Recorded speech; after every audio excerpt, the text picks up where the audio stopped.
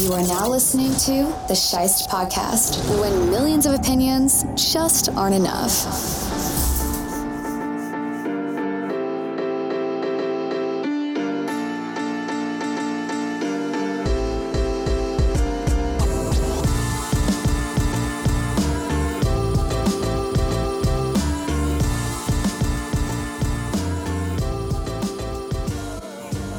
The Buffalo Bills blew a 17-point lead at home to the Vikings to lose in overtime 33-30, and now it's time for my Buffalo Blues.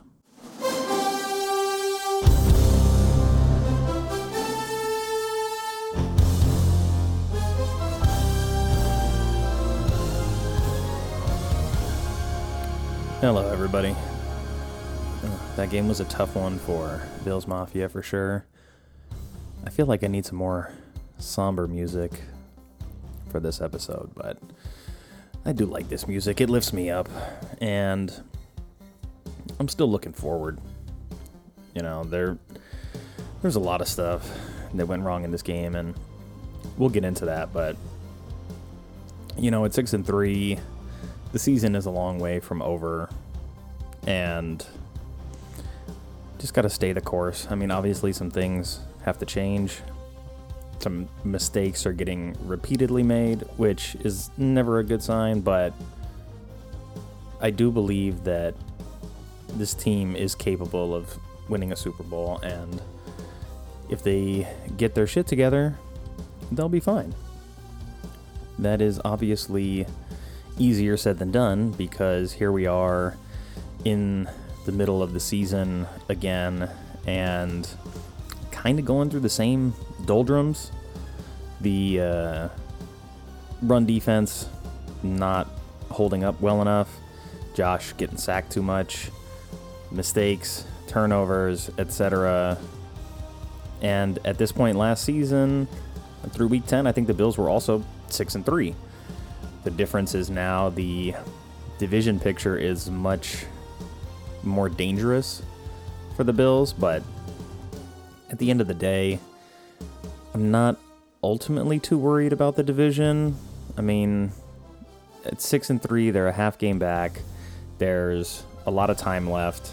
They still play New England twice. The Jets and the Dolphins still have to go to Buffalo later in the year. So I think they'll be in a position where they still can control their own destiny. But one way to, you know, shoot yourselves in the foot in the pursuit of that division championship is to blow 17-point leads at home. There was obviously a lot of drama surrounding Josh Allen's elbow health leading into this game, and it got to the point where I guess he was practicing maybe in secret and then ran off the field when the cameras caught him, and it was still kind of up in the air of whether or not he was going to start. And I don't know if this was gamesmanship by the Bills trying to maybe get the Vikings to be underprepared for Allen, or if it really was something where they weren't going to know until the last possible second whether or not he could start. And the good news is his arm looked mostly okay, and he and the coaches must have thought that he was good to go, or at least didn't have any concerns, because their first possession of the game, they start with the ball, and he throws 3 straight passes, and they go 3 and out. So, you know, the result of that was, I think, a net of 2 yards. They had a screen pass for -4, and then a gain of 6, and then an incomplete. So, on the bright side, you know, I think looking at that opening series, they wanted to make sure that he had the confidence. You know, they wanted to get him some easy completions, some easy throws, just to make sure that if he's going to be out there and they're going to ask him to throw, that it's going to be a situation where he doesn't necessarily feel apprehensive about having to throw the football.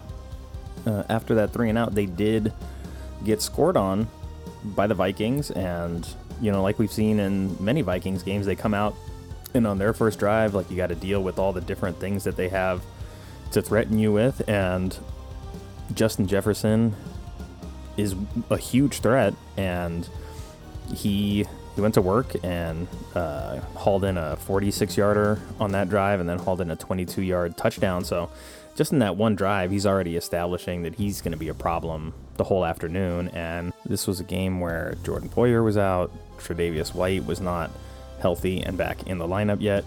Kaiir Elam was out as well. Damar Hamlin had replaced Jaquan Johnson at free safety. Cam Lewis was playing for Poyer at strong safety.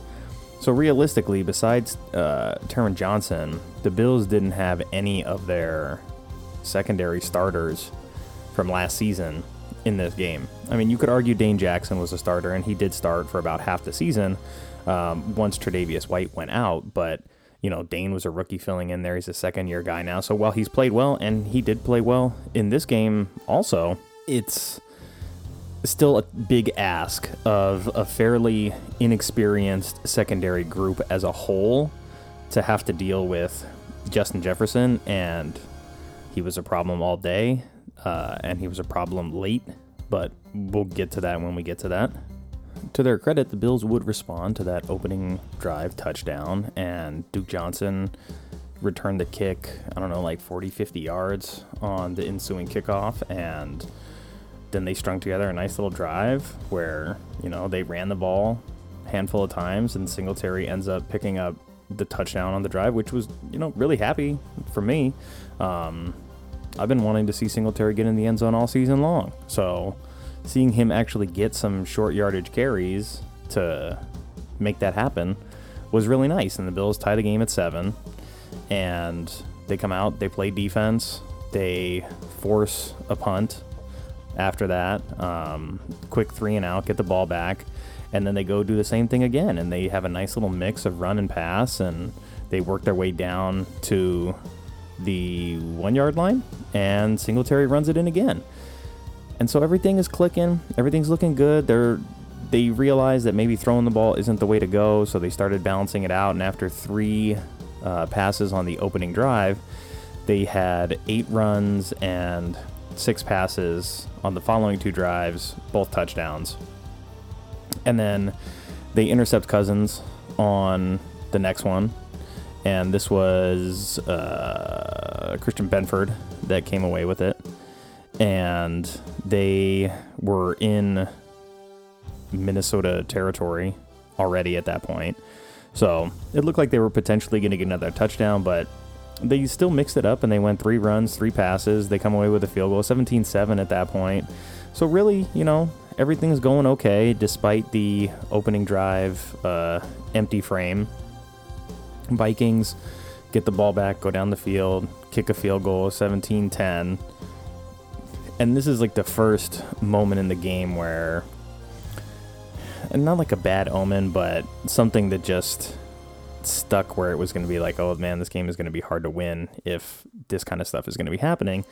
And the Bills were driving 7 plays, 63 yards. They start at their own 10. They get down to the Minnesota 43, and Singletary has a nice run. He gets hit. He gets upended. And they rule it a fumble on the field, and then the ball is returned, 40-yard return there, which was the really hard part, is that Minnesota returned the ball all the way into field goal range already.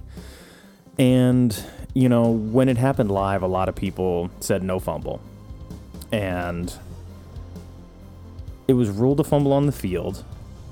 The replay showed that when his elbow was down from the hit, he kind of got popped up in the air, and he had the ball in his right arm, elbow, left arm bracing for contact. His elbow's down, and what I saw was that it looked like the ball was not 100% secure. And so when it's ruled a fumble on the field, you need inconclusive video evidence to overturn that. And so I completely understand that in watching the replay, it looks like the ball might be moving a little bit, and I mean, that's really all you need. So I know a lot of people were saying that it wasn't a fumble. I think ultimately it was a fumble. They could have ruled it down on the field, but I think there just wasn't an angle to see the football, and the best angle I got made it look like the ball was not 100% secure at the point that his elbow was down. So I mean, it's a fumble. whatever. Fumbles happen. Singletary was playing well. It's football. It's bound to happen sooner or later, but that's when you need the defense that you pay to step it up as well. And so the Vikings got down, and they had a 4th and 1 at the 28, and they could have kicked the field goal and made it 17-10, but they opted to go for it on 4th and 1, and Cousins was incomplete. And Christian Benford was on the defense there too, and he had a really good game despite, not always winning against the best receiver in the league, arguably, in Justin Jefferson. So I think Benford and Dane both played as well as you could have asked them to play in this situation, but the absence of Jordan Poyer is bigger to this team than it may have looked in some of the other games. But it's his field IQ, his kind of, you just field generalship, and his ability to kind of know where the quarterback is going. I think certain situations, like one that happened later in this game, just wouldn't be situations that Poyer would allow to happen. But nonetheless, the Bills turn them over on downs, 17-10 at that point, and they go 5 plays and 71 yards for the touchdown. Allen looks good on this drive, hits Davis for a gain of 15, Diggs for 14. He had a big scramble right at the beginning of the possession for 25 yards to get him to midfield, and then he finds Gabe Davis for the touchdown. So it's 24-10. Bills are cruising. Despite the bad fumble and having an empty frame on the opening drive, they're looking good. And they come out and they force another 3 and out to close out the half. And somewhere in this final drive from the Vikings at the end of the first half, on a 2nd and 10 where Cousins is throwing to Cook, Tremaine Edmonds makes a nice tackle, holds him to a 2-yard gain. So timeout, 3rd and 8. Cousins looks for Adam Thielen, and again, it's Tremaine Edmonds on the defensive side of this. And I don't remember exactly if he broke it up, but he did have a nice pass breakup, and I think that was it.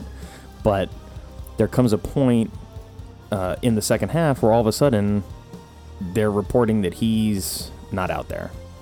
The second half starts, and he is out of the game with a groin injury, but he has 2 passes defensed at that time. And I know a lot of people like to rag on him, right? It's become popular. A lot of the conversation around him last year was that he's not good. People want him to be a different kind of linebacker than he is. And I will say, he's not Ray Lewis. He's not Roquan Smith. He's not Bobby Wagner. He's not Brian Urlacher. But, those guys are Hall of Famers. I mean, Roquan isn't there yet, but the 3 out of the 4 guys on that list are Hall of Fame linebackers. And Tremaine is still only, 24, 25? The Bills picked up his 5th-year option for, I think, $12 million. So they're kind of stuck between a rock and a hard place of, this is a good young linebacker. And I will say that he is good. If you think he's bad, I just will say that I think you're wrong. He just maybe isn't exactly what you expect out of a middle linebacker because, like I said, he's not the Ray Lewis mold of linebacker, but he's quick sideline to sideline. His tackling has improved. He's good in pass coverage, and I don't think it's a coincidence that when he went out of this game, the defense fell off pretty hard in the second half. He pulled his groin or something there near the end of that first half in that last Vikings drive, and he didn't come back out in the second half. And as we saw last week against the Jets, when Matt Milano wasn't on the field, the Bills' defense struggled. And because the Bills are a nickel team, so much of it relies on these 2 linebackers being good players, good athletes. And when one of them is gone, you see it causes a massive problem. And then beyond that, playing in the nickel, you need really good safety play. And with Poyer not on the field and with Hyde out for the season with the neck injury, we've seen a lot of decline in the safety play. And it's not all on those guys. I mean, they're not the starters, they're not the Pro Bowlers that have been there before, but they've done a good enough job in certain situations. But I think you can see the difference between what the Bills defense was like at 100% and what they're like at, maybe 60-70%, maybe a little bit higher than that. They did get Ed Oliver back, Daquan Jones, Tim Settle, a lot of Jordan Phillips, a lot of guys back in the middle, but Greg Rousseau was also out for this game too. So it's just interesting to see that the general narrative is that Edmonds isn't good, but then with Dodson in the game, who I liked him as an additional signing, as a depth player, and it's not like he even played a poor game, but he played half the game, and you could see that he is not on Edmonds' level. So as much as I like Terrell Dodson and I like him as an athlete, realistically, I look at him more of like an outside linebacker. If Milano were to get hurt, I think he's a good fit to replace him there. But to be the centerpiece of the defense and to be the play caller and to be that guy, I didn't see it in this game. That doesn't mean it isn't there, but I didn't see it in this game. And I did see that with Edmonds out of the game in the second half, their defense fell hard and fast. So something to keep an eye on, especially if it's a groin injury that could keep him out for an extended period of time. But it could also be something where the Bills look at that like, hey, we're up 24-10. We're cruising. We're totally in control of this game. He's got a nagging injury. No need to push it. At the half, Kirk Cousins was 13 of 22 for 162 with a touchdown and an interception. So not terrible, but not amazing. Like, he threw the pick, but he had a good drive early too. So kind of a typical Kirk Cousins kind of game. But the Bills had completely held the run game in check, and Dalvin Cook had 4 carries for 14 yards, and Madison had 3 for 11. And so they were completely shutting down the Vikings running game. But the second half rolls around, and that's a drastic shift as the Vikings end up finishing the game with 147 rushing yards. Granted, 81 of that came on Dalvin Cook's one run, but when your middle linebacker, who's a good sideline-to-sideline player, isn't out there, you're asking inexperienced safeties to come up and make tackles. And similar to what Jaquan Johnson struggled with in a couple of the most recent weeks, bad pursuit angles allowed that run to crack off a little bit longer than maybe it would have been otherwise. But Kirk Cousins was the second leading ball carrier on the team. I mean, Cook only ended up with 14 carries, but he had 119 and a touchdown. And then Cousins had 6, so the Bills mostly did a good job of keeping the run in check, but it was similar to the same stretch last season where they did a good job, but then there was always that long one. Like Derrick Henry did it, Jonathan Taylor did it, Leonard Fournette cracked a big one against them too, all during that same stretch. So it was like seeing that again brought back some bad memories. But again, I think it just points to the fact that Edmonds is a little bit undervalued in terms of what he actually brings to the field. But the Bills defense did have 10 tackles for losses, and I think they all came in the second half. Maybe not, but a lot of them came in the second half. All 4 of the sacks came in the second half. So the defense knew they had to play better, but I think, the Vikings go into the locker room, they're like, well, we couldn't really play much worse than we did after that opening drive, and they found a way to stick with it, and they were able to just hang in there long enough. But ultimately, I think this is the Bills shooting themselves in the foot in the second half, because after Minnesota gets the ball to start the second half, Cousins throws his second pick of the day, and so the Bills take over almost at midfield. They're at their own 42 with the football, and they're up 14, and they start that drive with a holding penalty. They get some of it back on a Diggs catch for 18, so they're facing a 2nd and 2. Singletary gets a yard, and now we start to get into the weird play calling, because you're up 14, you're at the Minnesota 49, so you're across midfield, and you've got a 3rd and 1. And on this play, Josh Allen is sacked for a loss of 13 yards, and they call Morse for holding. It's 3rd and 1. Play situational football. If you feel the need to throw the football in this situation, it can't be a multi-step drop. You need to snap the ball and get the ball out of there quickly. You can't be taking a 13-yard loss on this play. And, I think Mitch Morse got hit with the hold on this anyway. So again, it's like you're asking the protection to hold up. You've already drawn one holding penalty on this drive. Sorry, you haven't drawn it. You've been flagged for holding. But again, it's 3rd and 1 here. What are you doing exactly? What are you trying to do, even, I think is a better question, because you're up 14, you're playing with the lead, you're in your opponent's territory. So this is a place where, if you run it on 3rd and 1 and you don't get it, you might even be going for it on 4th down here around midfield. And if not, you try and coffin corner a punt or something like that.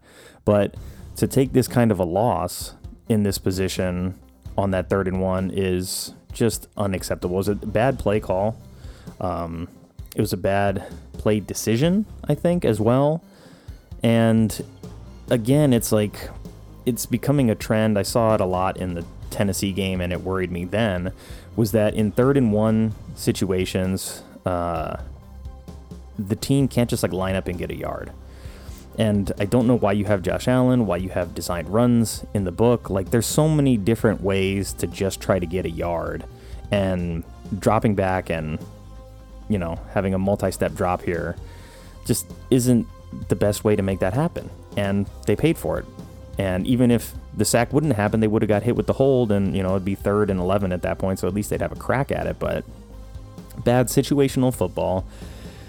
And then that started to become a trend, and it looked like they were almost going to get away with it because, the Bills defense came out, they forced the Vikings to punt again, and, it's 24-10, Bills have the ball halfway through the 3rd quarter.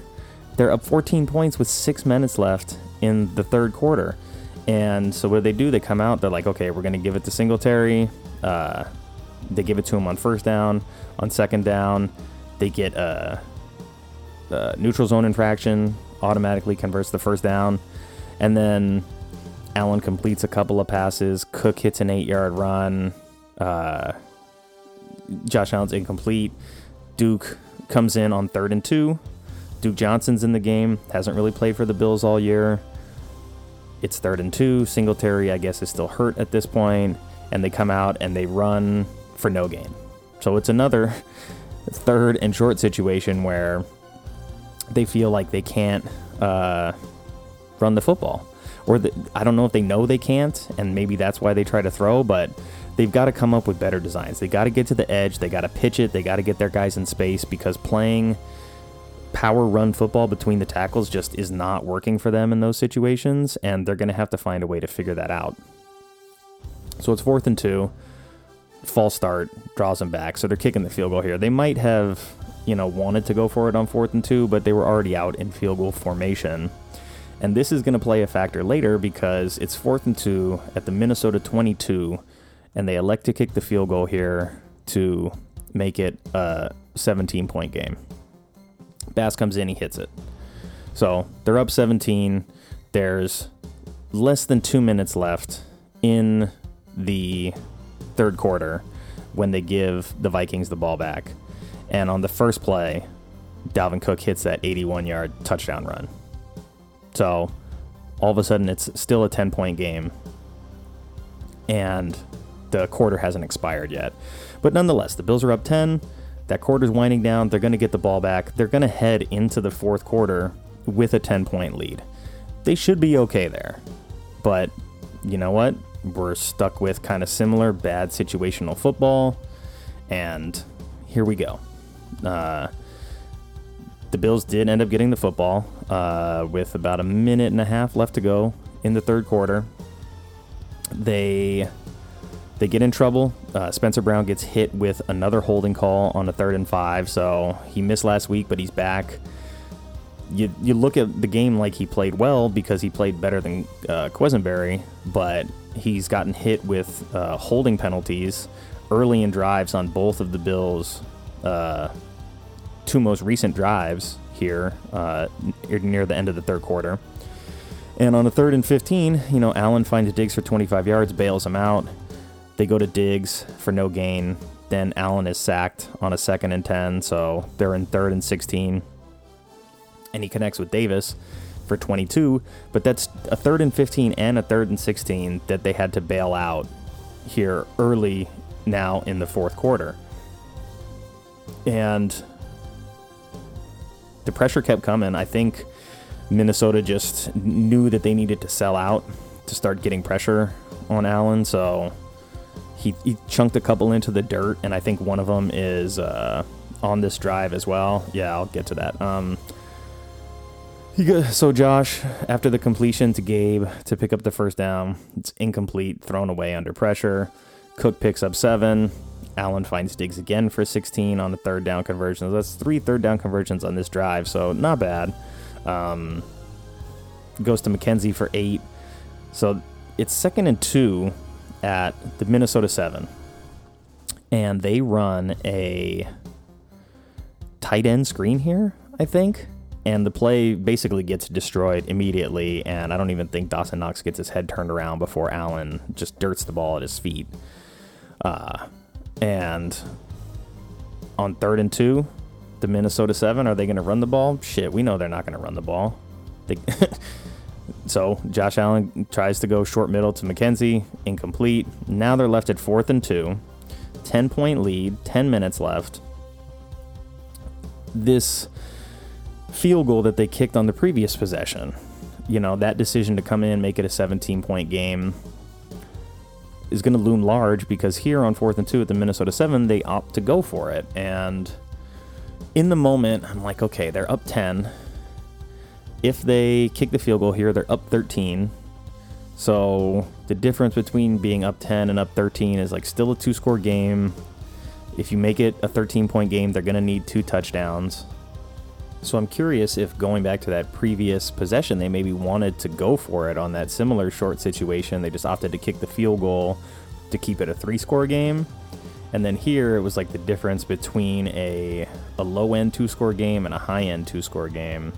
And if they could score the touchdown there, they would put it back to a 3-score game. And with 10 minutes left, the game's probably out of reach at that point, just because Minnesota would have to get the ball 3 times and score all 3 times. So I can sort of understand why they wanted to go for the touchdown there.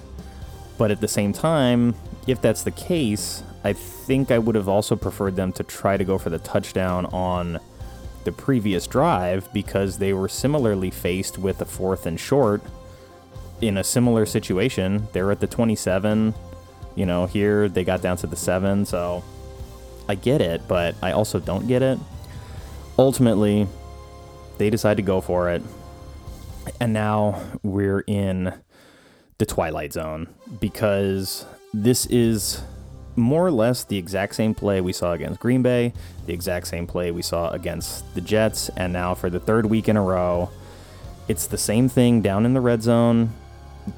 Allen breaks the pocket, scrambles right, doesn't see the defender somewhere lurking, and throws a stupid interception.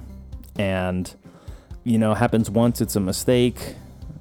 Happens twice, not good. You're starting to see some bad habits. 3rd time, it's a trend. And going back to the Green Bay game, I felt that the Bills got away with a lot in that game. And I said at the end of that game, it's a good lesson about playing with your food, because situationally, the Bills need to close out games better. And happened in the Jets game, happened in this game, where they're up multiple scores and they're just not putting games away. They're just leaving that door open, and sooner or later, like, a team that's capable, that has veteran players and good players, is going to find a way to sneak in that door. And what I worried about in the Green Bay game wasn't so much that this was a one-off type of situation. It was more that by playing the kind of football they were playing in the second half in the Green Bay game, that they're getting used to playing football with bad habits. And unfortunately, that has turned out to be the case because we've seen the exact same mistake happen in 3 games in a row, and I don't know if it's a play calling thing where they're just putting him into the same situation. I don't know if it's the defenses have just zoned in on what the Packers were able to do and just kind of work their way around that. But we've seen in the last 3 games, all 3 of these teams have run for over 100 yards against the Bills. Josh Allen's turned the ball over twice in each of those games. And the Bills have not scored a touchdown in the second half in any of the games since coming out of the bye week, which is super alarming for a team that used to dominate the third quarter of football games going into the bye week. So this is a complete inversion of the kind of football that they were playing. And, I was talking to a friend of mine who's also a Bills fan, and I think it was someone online where I said, I always believe firmly that the truly good teams, like the really great teams, are the ones that know how to make adjustments and make them during the game, because it's really hard to do. It's hard to break a trend. It's hard to start implementing things that maybe you didn't practice for, especially on a short week or on the road or things like that. So that's why a lot of that weird shit happens on Thursday night football games. But this is a situation where the Bills have seen the same thing happen, and Green Bay was a really good example of these are areas that we need to clean up, because if we play like this against a team that's more capable, we're going to lose. And I saw it in that Green Bay game, and I was worried that those bad habits would carry over, and I was hopeful that that wasn't going to be the case. I was confident that they could look at that as a learning experience and basically count it as a loss, because you do learn more from losses than you do from wins. And if anything, these last 2 games against the Jets and the Vikings have really shown the Bills the blueprint for the things that they need to clean up big time. And, I'm glad to see Josh at least taking responsibility and ownership for his mistakes. Last week he's like, it's tough to win when your quarterback plays like shit. And, through the first half of this game, he wasn't playing like shit at all. Through the first half, he was 14 of 18 for 134 yards and a touchdown. He had 3 scrambles for 46 yards. He was playing perfectly fine in the first half. And in the second half, they get away from the run game.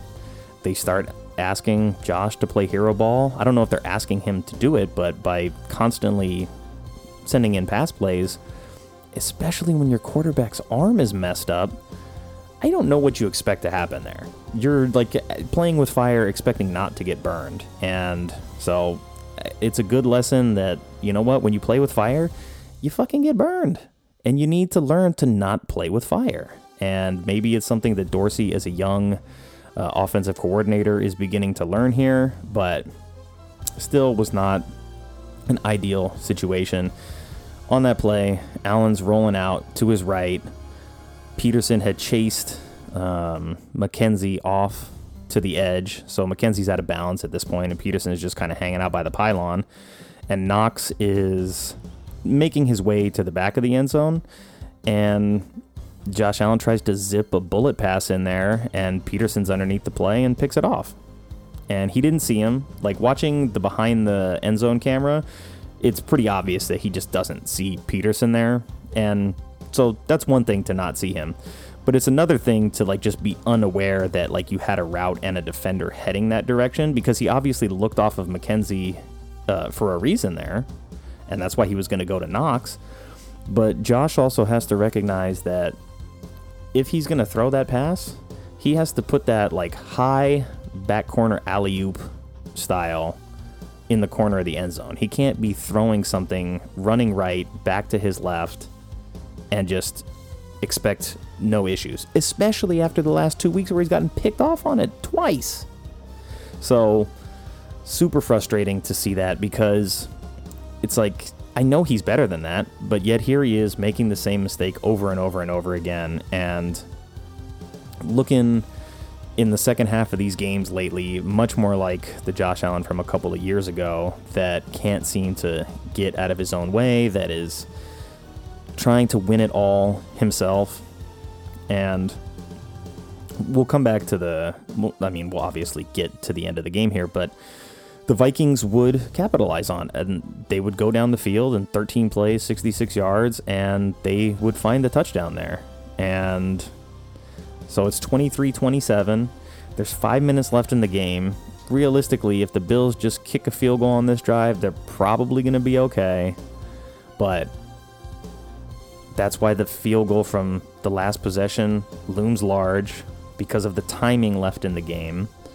So the Bills get the ball back with 4.5 minutes left, and they give the ball to Singletary, no gain, but they take like 40 seconds off the clock. Then Diggs gets hit with a false start. So basically best player on the offense, false start. 2nd and 15, incomplete to Diggs. 3rd and 15, incomplete to Diggs. So it's like there's so many other things to do besides just throwing the ball to Stephon Diggs and hoping that he's going to bail you out of trouble. And, I mean, he had 16 targets in this game. And, yes, he caught 12 of them for 128 yards. And he honestly had a very good game overall. It's not like he was the reason that the Bills lost, but you've got to be able to go somewhere else. You got to be able to draw something else up, especially on 2nd and 15. Like, you can't just go Diggs, Diggs, Diggs on 3 plays in a row and hope that the defense doesn't catch on. I mean, he is very good, but, defenses get paid as well. So anyway, the Bills end up having to punt on this drive, and they punt the Vikings down to their own 24. And to Minnesota's credit, the momentum is in their corner, and they're not afraid of the Bills anymore at that point, and they know that this is a winnable game. All they need to do is go down there and score. And with 3.5 minutes left, they unfortunately got to work, and they started looking pretty good. And Cousins, as much as I've given Cousins shit over the years, it was never really because I thought that Cousins was not a good player. It was that I feel like Minnesota shot themselves in the foot by giving him a huge contract when they had other issues to deal with. At the time, Minnesota had not gotten to 13-3, and I think they went to the NFC title game that year. They didn't get there because of having a good to above average good range quarterback, right? They had solid quarterback play, but they ran the ball, they played defense. So by bringing in Cousins, they were hoping to elevate him, but that was a lot of capital to invest in him at the time, and they've never gotten back to that level. They've only been a playoff team once since then, and they did win that playoff game, so good for them. But this is by far the best that the Vikings have been with Kirk Cousins. And I think maybe just being in the system now, knowing that they have a run game, the defense is a lot improved from last year. I mean, they still give up a lot of points. They gave up 30 in this game, but the defense isn't losing football games for them anymore this season. And Cousins made some really great throws in this game. And he didn't just make some great throws. He hung in the pocket and got obliterated a couple times to make those good throws. So hats off to Kirk Cousins.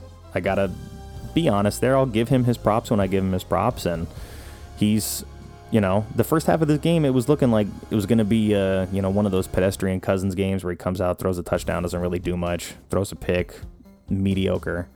But he played well. He played a really good second half, and I can't take that away from him. And he just started finding some of the soft spots in that Bills depleted secondary.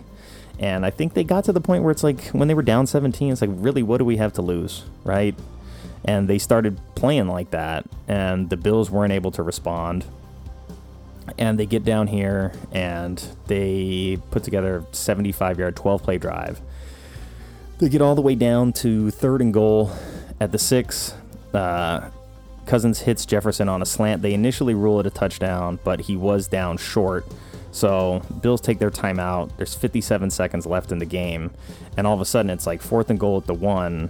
You know, had Minnesota scored there and made it 30-27 on the slant, there's a minute left. The clock automatically stops. The Bills will still have a timeout and a minute, and they'll be down 3, so there would still be opportunity for them to go win the game. But as it shakes out, he gets ruled down at the 1, and then they, on 4th and goal at the 1, the Bills get hit with an offsides penalty, which, you know, it was on a play where they absolutely stuffed the play too, so it made it even worse, because rather than a 4th and goal stop where they're out like around maybe the 2, this is half the distance to the goal, and Minnesota gets to run one play on 4th and goal with the game on the line. And, you know, they tried a quarterback sneak here, and it looked initially like they got it. It was really close, but upon replay, you can see that Cousins' shoulder is down. His knees might have even been down, but you couldn't see it on replay. So Cousins' shoulder is down. He's down at the half-yard line, and the Bills take over. And so there's 40 seconds left in the game. The Bills are up 27-23, and they really don't have a ton of room to operate, but from your own end zone, up 4, what are you going to do here? Because, you know, if you try to run the ball and they get a stuff, that's a safety. If you drop back and get sacked, that's a safety. If you get sack fumbled or something happens and that goes out the back of the end zone, that's a safety. So realistically, a safety is a pretty high probability scenario in this situation because the Bills had the ball on the inch line. It was just outside of the end zone. So realistically, there's a good chance there's going to be a safety if they try to run the football, especially in a short yard situation where the defense knows it's coming, because that is typical of the Bills. It's very hard for them to get those carries for positive yards. So, all right, you rule that out. You don't want to do that. Do you want to maybe risk a pitch play to the edge where you could get your running back in some one-on-one space? Maybe, but that ball's going to be loose, and then it's a fumble while it's in the air. While it's moving backwards, it's a live football, so if that isn't handled correctly, that's a fumble in the end zone, could be a touchdown. Not necessarily a good thing either. Do you want to drop back and try and throw the ball quickly here? Because if they get a sack and they strip it from you, it's a fumble. No, maybe not. So realistically, with 40 seconds left, what do you want to do here? Because Minnesota has a timeout. Running the ball is dangerous. Throwing the ball is dangerous. The strategic move is to take the safety, kick the ball away, play defense while your opponent has one timeout, and force them to try to get into field goal range in your home building where it's snowing and the conditions aren't great outside. And we've seen other teams this season do this, where the smart thing to do in that situation is to take the safety. And instead, we get the Bills lining up under center, and Josh is trying to run a quarterback sneak. And it's the exact same thing as the Tennessee game last year, but in reverse, where instead of being on the opponent's goal line, they're on their own, and they're trying to rush and make this happen quickly, and the handoff is fumbled, and the loose ball is recovered by Minnesota for the touchdown. So I hated this play call because the quarterback sneak doesn't really net you anything situationally that you weren't already dealing with. Okay, maybe he gets that and he falls forward for a yard or two, so it's 2nd and 9 or 8 from inside your own 2-yard line still. Like, you're still almost in the exact same situation. So it's even more beneficial for you to just take the safety there, make it a 2-point game, kick the ball away, and trust your defense. I know your defense has struggled, but your defense gets paid too. They came up with all their sacks in the second half. You got Von Miller. Like, let your guys go out there and try to make a play for you here.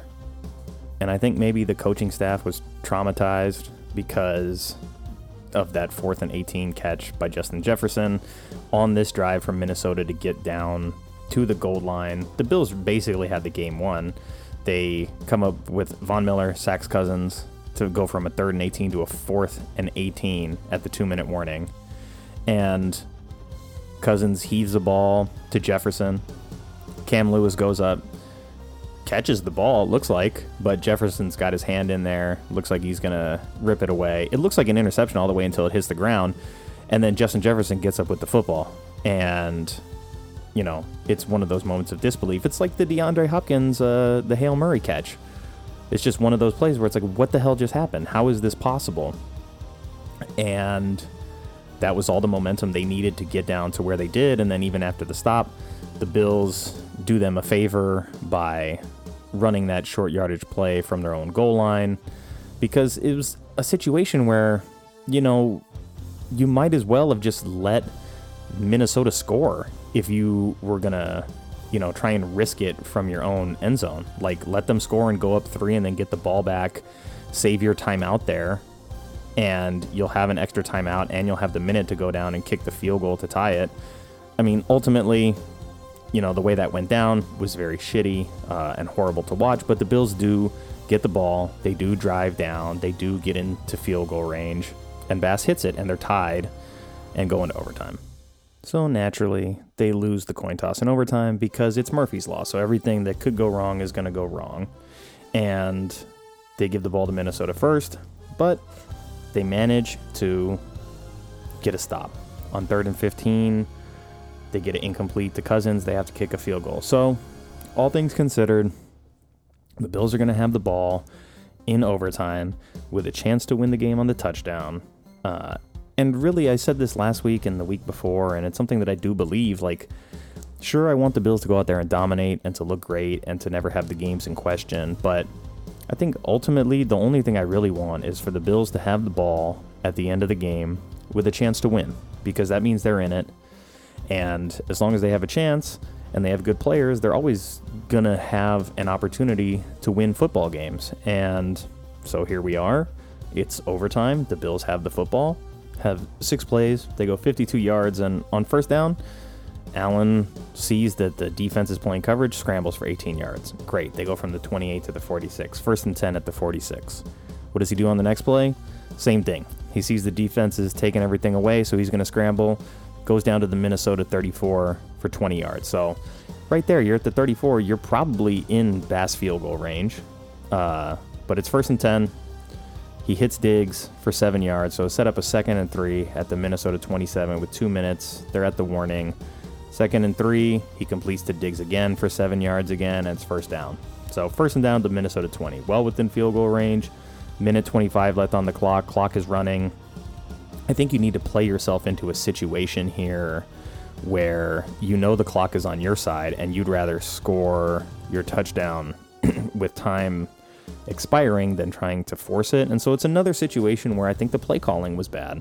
And it's something that Dorsey's going to have to deal with after this game. And I'm sure he had another meltdown up in the box, because I would be having a meltdown if I were him too. But regardless here, 1st and 10 at the Minnesota 20, minute 25 left in overtime. They want to throw the ball. Okay, I get it, but it's 1st and 10 at the 20. You don't have to run a 25-yard route into the end zone. So in this situation, I think initially Allen wanted to go like short left. I forgot who it was in the flat over there, but it looked like he wanted to throw something underneath, just get a handful of yards and go out of bounds, but he saw that he was going to get Knox one-on-one in the end zone. He threw a good ball to Knox. The pass was well defended, and I'm not necessarily even angry with him there. You got Dawson Knox. That's your guy. You believe that he's going to win you that one-on-one battle. Good play by the defense is what it is. But now it's 2nd and 10. The clock has stopped at that point. Still at the Minnesota 20. This is a play where you can run the ball. You can throw it underneath. You can do a lot of different things. But when you watch the replay, you've got 3 routes all in the end zone, basically between the hashes. So not only are basically 3 of your 5 options all 20 yards downfield, but they're all within like 10 yards of each other left to right. And looking at the replay, it's even more frustrating, but there's no really like safety valve for him on this play besides just taking it down and running. But he drops back, he sees where he wants to go with the football, and McKenzie's underneath kind of running a comeback route over the middle. And if he hits McKenzie there, they'll pick up the first down and they'll be inside the 10-yard line. Maybe even if it doesn't score, he was wide open. And then right behind that, you have Gabe Davis, and he's open at the time too, but Allen's sitting on that ball for a while. Like, he's thinking too much about what he wants to do. So your first option is, if the read isn't there, take off and run and just get some of that yardage on a 2nd and 10 there and make it an easier decision for you on 3rd down. Your second option is, hey, you drop back, you're staring at these 2 routes, just fire the ball to one of them because they were both open at a time. And what he ends up doing is waiting, and I don't know if he was waiting for McKenzie to like clear out of the way so that it wasn't tipped or something like that, because the levels of that route kind of had McKenzie in front of Davis. And so if he throws a laser trying to fit it into Davis and McKenzie thinks it's for him and it bounces off his hands or off his face or something like that and popped up in the air in an interception, worst case scenario. So I could see Allen maybe like, okay, I just want to wait for him to get out of the way. But then again, this is Patrick Peterson. He's got inside leverage on the route. The only place that this football can be is like the base of the crossbar of the goalpost. Like, it has to be high back end zone where only Davis can go up and make a play on it. You can't try and thread that needle with a laser there. And what happens? Patrick Peterson's underneath that route. He picks it off. Game over. And, you know, there was points in the 4th quarter in this game where I'm like, the Bills deserve to lose. Like, they're not playing to win this game. And I was kind of already expecting it. Just some situations late in the game, I was like, man, they're gonna lose this game. They're messing around and doing the wrong kind of stuff at the wrong times, and there's just stuff pointing in the direction of them losing. So I was already kind of starting to like process it, but man, it still was a game that just observers on the outside are like, wow, what a game that was. And it's like, nah, that shit sucked. Like, if you're a Bills fan, that game sucked, because that's a 17-point blown lead in the second half at home in a game where you didn't score a touchdown in the second half again for the 3rd week in a row. Like, this was not a good game. Like, I could see it was entertaining for people that aren't really a fan of either team. And, you know, my girlfriend's mom came over and she's like, yeah, I was at my parents' house and my dad was watching the football game and it was such an entertaining game. And I was like, zip it. I don't want to hear it right now. No, I didn't actually say that, but it went through my head because it was a frustrating game. Like, to be in this position again, 3rd week in a row, kind of the same shit happening, and to just see that they're not fixing it, I think is the most frustrating part, because it's like, I know the Bills are a good team. I know they have talent. I know that they can win games. I know that this is a game that they should have won again, but something has to change in practice, because what they're practicing to do on the field is not good situational football. And we've seen that. You know, I think they got away with it in a couple of games, especially against Green Bay. But what we've seen over the last 3 weeks is that in situations where, as fans, what we're looking at is we want the Bills to win, right? So we're looking at it like, how do you get to a W the easiest? And the Bills, I don't know how they're looking at it. I know that they do want to win the football game. I'm not saying that they're going out there to lose, but there's a lot of other stuff going on. It looks like they're trying to work out some kinks in the offense, you know, similar to what's going on with the Bucs a little bit. Like, they were struggling in certain situations, and sometimes in certain games it looked like they weren't trying to win. It looked like they were trying to figure out what they wanted to do and who they wanted to be. And when you're up 17, I think it's maybe a little bit easy to get into the, okay, let's experiment a little bit stage, and let's maybe try some things that we wouldn't otherwise try because we feel comfortable and we have the lead here and our defense is playing well, et cetera, et cetera, et cetera. But my plea for the coaching staff would be that just win the game that's in front of you. Just focus on the end game. And if the end game is winning, you need to be better about your situational decision making and putting your team in better positions for success. Practice all the crazy crap you want to do when you want to practice. Like, the Bills didn't even run any trick plays or anything. It's not even that. It's just you go from having 15 running plays and 21 passing plays in the first half, so a nice solid balance to help out your quarterback whose arm is injured, who almost didn't play this week, who everyone feared was going to be gone for the season. You gave him some balance, but then in the second half you run the ball 8 times and you call in another 23 pass plays. And one thing that I have held firm on over the course of me doing this show and writing about the Bills is that when the Bills send in 50 pass plays or more, they lose every single time. And guess what? 43 official passing attempts, 5 scrambles, 2 sacks. What is that up to? 50 pass plays called, and they lose again. And they gave up over 100 yards on the ground. So there's a lot of things that are very common in all of their losses. And I just don't understand Ken Dorsey and Sean McDermott. I mean, I understand Dorsey being like, these are the plays that I want to run. If Josh says he's healthy, he's healthy. I don't want to limit the playbook. That I understand. As Sean McDermott, you need to bring that in a little bit because this is your franchise guy. If he hurts his arm in this game, like, what happens to you as the coach, like with the fan base, with the ownership, all of that. And to approve a game plan where you're going to call 50 pass plays for a guy whose arm is in jeopardy it's bad coaching. Straight up. I mean, I like McDermott. I like Dorsey. I think these guys are good coaches. I feel like this game plan was a very bad game plan for this particular game. And if you look at what happened in the first half, like 14 of 18, 134 and a touchdown, 3 scrambles, 46 yards. Second half goes 13 of 21 for 196, no touchdowns, a pick. And then in overtime, 2 of 4 with an interception and 2 scrambles. So you just basically told Minnesota, this is what we're going to do. We're just going to keep throwing the ball because Allen's our guy. And they just couldn't get off of that. And I get it, like, Singletary finished the game with 13 carries for 47 yards, so, like, not monstrous success on the ground, but they had enough success on the ground to stick with it. And even if you wanted to run Josh some more, that's fine. Like, maybe call a pass play and tell Josh, like, what we really want you to do is just look for a run here. You know, just conserve your arm a little bit. There was no need for them to throw the ball 43 times in this game. 43 pass attempts, but yes, at least 50 passes called.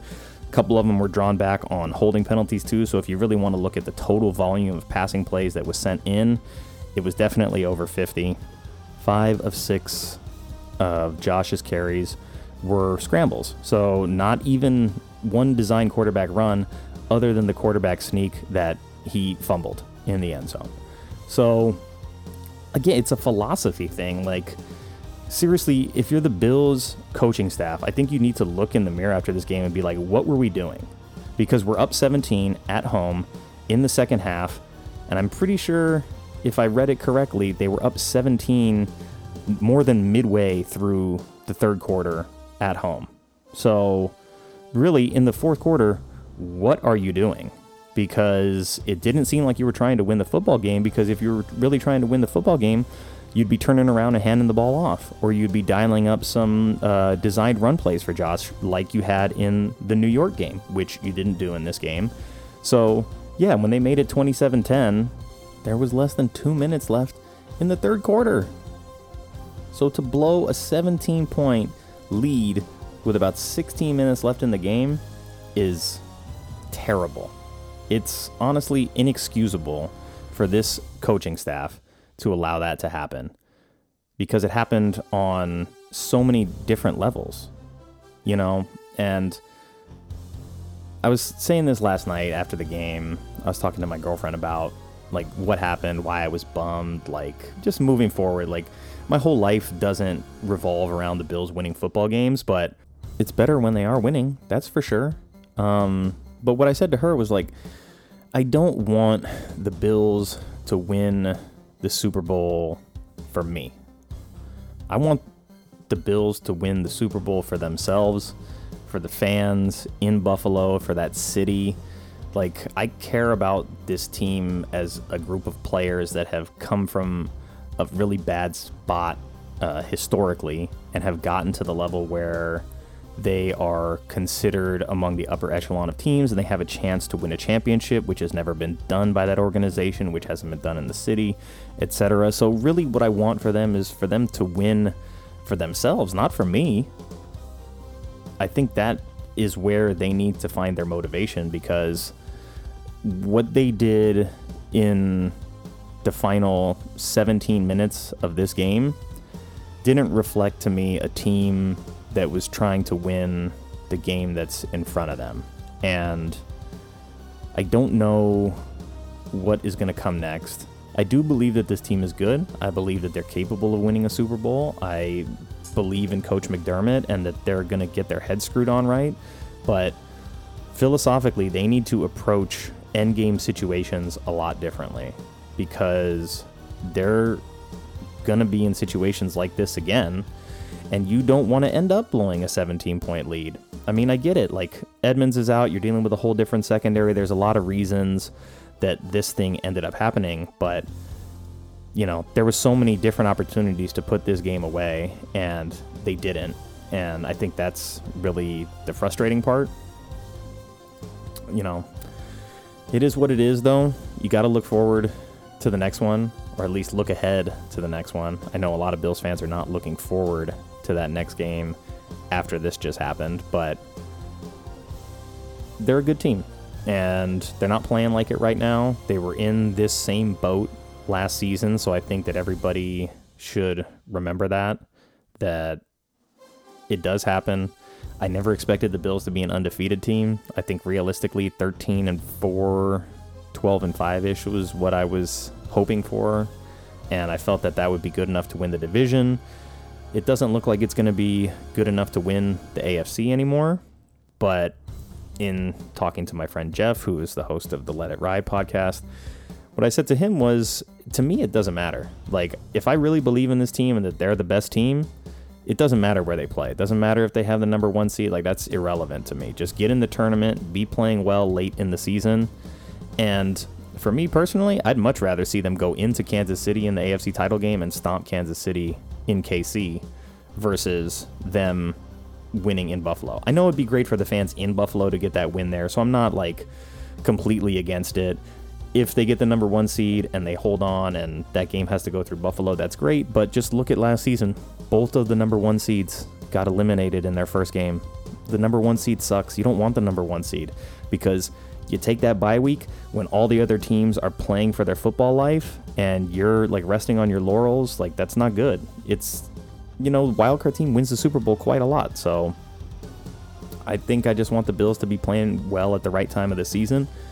I would prefer them to be playing well all season, but realistically, like, play well late in the year, do what you got to do to get in the playoffs, win the division if possible. But, you know, I'm still a believer. I know this team is capable of much better than what we saw.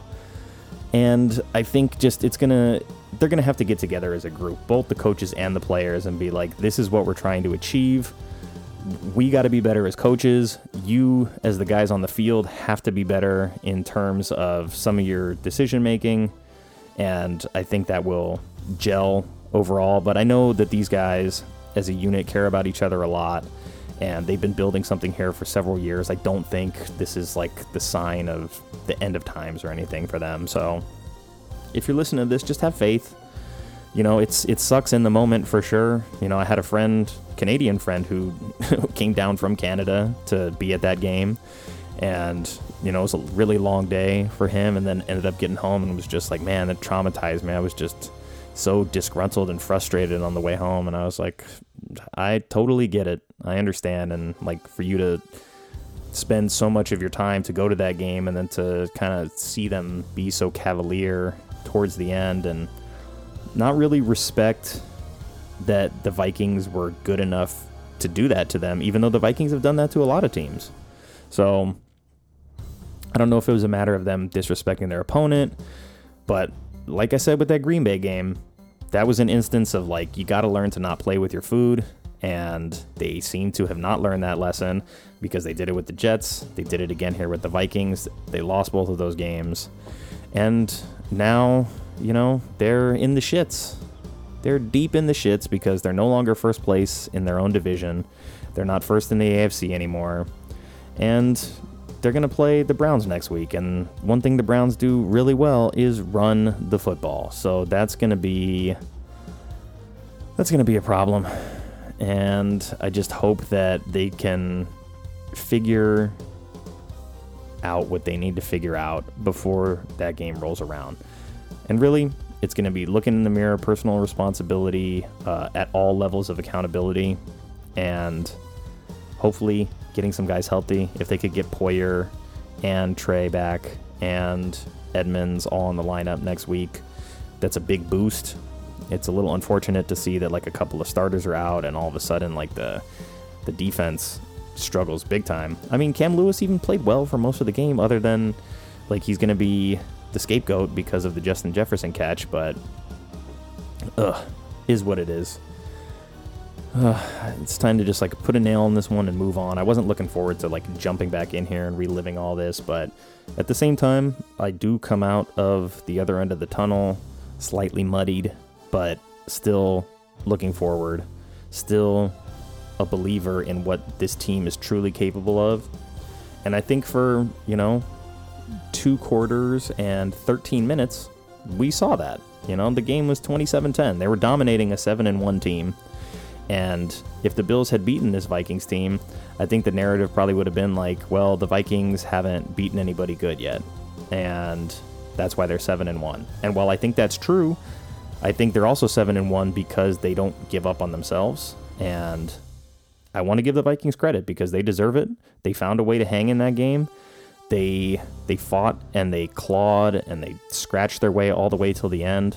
And so as much as it pains me, I think this is ultimately a good loss for the Bills because they're going to have to learn from this. And if 3 games in a row of the same shit doesn't give them what they need to make the proper adjustments, then I really don't know. Because if they fall to 6-4, I mean, obviously they still have a winning record. I think they were at 7-5 last year at some point too. So it was like they were in a rough patch last year during the same stretch. So it's not something I'm entirely unprepared for, but it's something that I would prefer to not see happen. And I really want to see them just play a good second half. I'd rather see them play correctly and lose to a team that's just better versus watching them shoot themselves in the foot over and over again and just allowing a team that they were dominating to get back in the game and beat them. That's the frustrating part. But anyway, it's on to week 11. I got to write about this now too, which is going to be equally as painful. So I'm going to get out of here. It's already been an hour. I didn't think I was going to do an hour, but when the Bills lose and there's more to talk about, there's always a longer show. So if you made it this far, I appreciate that. Thank you for listening. I hope listening to me vent has been cathartic in some way. I hope if you were down in the dumps and maybe feeling like your faith is drying up for this team, I hope that the sound of my voice has helped you see the light at the end of the tunnel and know that it is not a train coming. I'll be back. I'm going to keep doing this, obviously. I like doing this. This is the one thing, this is like my passion project, the thing I do just because I love it, even though it's super time consuming. So if you listened, thanks so much. Take care of yourselves, keep your head up, and it's always go Bills.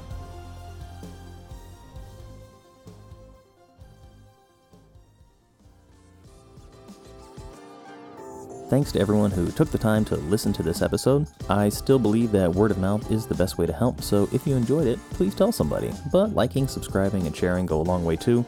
This show is an extension of thesheist.com, and you can contact me at info@thesheist.com or at Sheist Podcast on Twitter. And until next time, be well, stay safe, and go Bills.